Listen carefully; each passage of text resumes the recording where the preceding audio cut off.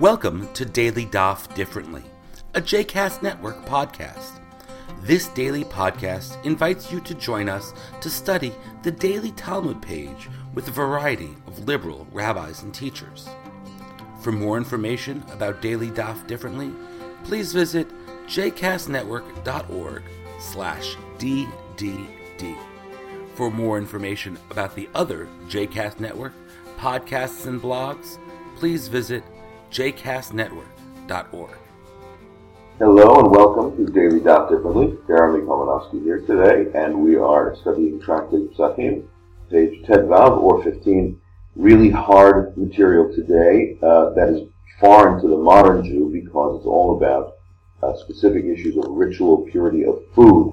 As we mentioned yesterday, the Mishnah is surprisingly focused on the ritual purity of food. We have a tendency to think that after the temple was destroyed, people stopped thinking about that. It's not true. The rabbis of the Mishnah, who consider themselves the inheritors of the Pharisees, are in fact very focused on these issues.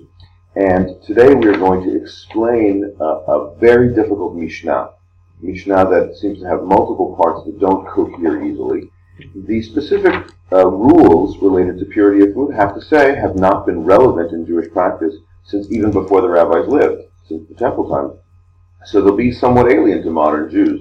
But there's one concept, one halachic concept on our page that is quite interesting. So I'd like to explain that to you. The Mishnah appeared actually 2 pages ago. We didn't talk about it then, but I'll say it now. It describes that Rabbi Hanina Skan HaKohanim, Rabbi Hanina, who was the second to the high priest, he reports a tradition that back in temple times, the Kohanim did not refrain from destroying together a piece of food that had a major degree of impurity along with that which had a minor degree of impurity, even though the one with the minor degree of impurity would grow more impure thereby. Rabbi Akiva makes a similar point about oil that was impure. And then Rabbi Meir makes a much more broad point that says that if you have to destroy 2 different kinds of ritually problematic food, but one of them is not impure, it's just not to be used. In our case, it's chametz on the eve of Passover. You can destroy the pure along with the impure. Rabbi Yossi disagrees with that and brings up the views of Rabbi Yehoshua and Rabbi Eliezer. So, note the structure of this Mishnah. Here's why it's difficult. The first half involves 2 sages, Rabbi Hanina, the vice Kohen, and Rabbi Akiva. Then there's Rabbi Meir, who claims that he's making a distinction based on, quote, their words, end quote. And then there is a response to him based on the teachings of 2 other sages, Rabbi Yehoshua and Rabbi Eliezer. Now, what's difficult about the text structurally is that the first third of the text speaks about 2 sages, the final third of the text speaks about 2 other sages, and Rabbi Meir in the middle is supposed to be making a deduction, but it is not clear how his statement relates to, it cannot possibly relate to both those in the first clause and those in the final clause. It must relate to one of, either the beginning or the end, but not both. And it is very difficult to figure out how to make this text coherent. In fact, the Talmud will go on, will give 2 different interpretations. The Gemara, that is to say, the later sages will come along and give 2 different interpretations. One according to Rabbi Yochanan, who says that Rabbi Meir is deriving from the first third, from Rabbi Hanina. One according to Rabbi Yochanan's brother-in-law, colleague, and student, Reish Lakish, who says, no, the real deduction comes from the 2 sages in the final third of the Mishnah.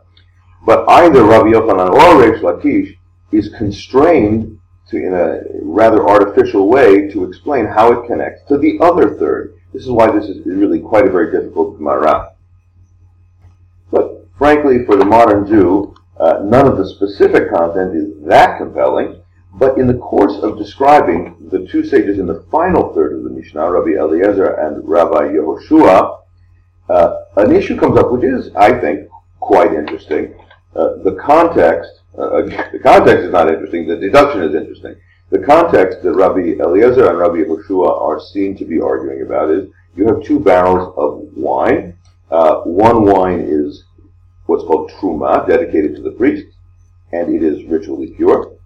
Then you have a much larger vat of wine, and it is what's called chulin, non-consecrated food, and it is ritually impure, but that doesn't matter because all the rest of us who are not Kohanim, priests in the temple, can drink this wine.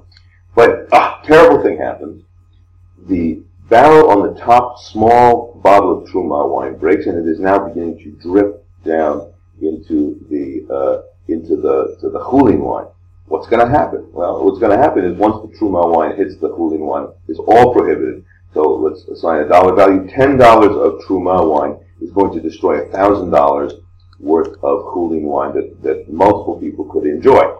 So what do? Well, Rabbi Eliezer, who is often, not always, but often a kind of a strict voice on purity questions, says, listen, you should try to save the Truma wine, the ritually pure Truma wine, if you can. But if you cannot, that is to say, if you don't have any sort of ritually pure vessel, and if you use a ritually impure vessel, you would ritually contaminate that first wine. I'm sorry, you're not allowed to ritually contaminate Truma, and tough noogies to the owner of the $1,000 worth of Chulin wine. You have to give it up. Rabbi Yehoshua says, on the other hand, that it's a terrible thing to have all this waste. So in this case, when the wine is barrel's broken anyway, and it's all just going to go to the floor anyway, you can capture the Truma wine with an impure vessel so that you can save the $1,000 worth of Chulin wine. So Rabbi Yehoshua invokes, or rather the Talmud invokes on his behalf, a principle called Hefsed Merubeh, a great loss. That is to say, in the phrase of the sages, HaTorah chasa al mamonam shel Yisrael. The Torah is concerned about maintaining the property of the Jewish people. So it's loath to say you're going to let $10 worth of Truma wine destroy $1,000 worth of Chulin wine. It's such a great loss that we, in fact, would permit, speaking in the Talmud's behalf, we, the sages, would permit somebody to do something that would be ordinarily forbidden, to ritually contaminate Truma food, for the sake of protecting the poor loss of the owner of that wine.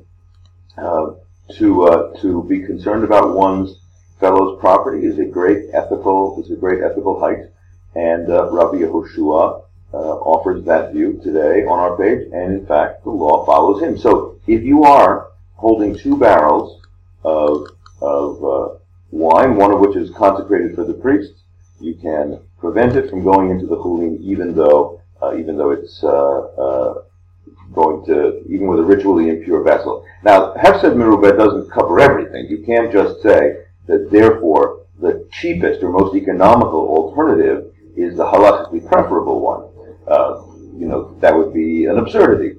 But there are certain cases when the status of the prohibition is not that high, or the facts of the case are somewhat in doubt, when the Hefsed Merubeh is important. If you have 2 possible options, then the economic consequence of the choice is a relevant halachic factor. All right, thanks for learning today's page with me, and I look forward to learning with you again tomorrow. I hope you've enjoyed today's episode of Daily Daf Differently, and that you'll join us again tomorrow for a new page. The music at the open and close of this episode is Ufros from the Epichorus album One Bead, available on Bandcamp, iTunes, and Spotify.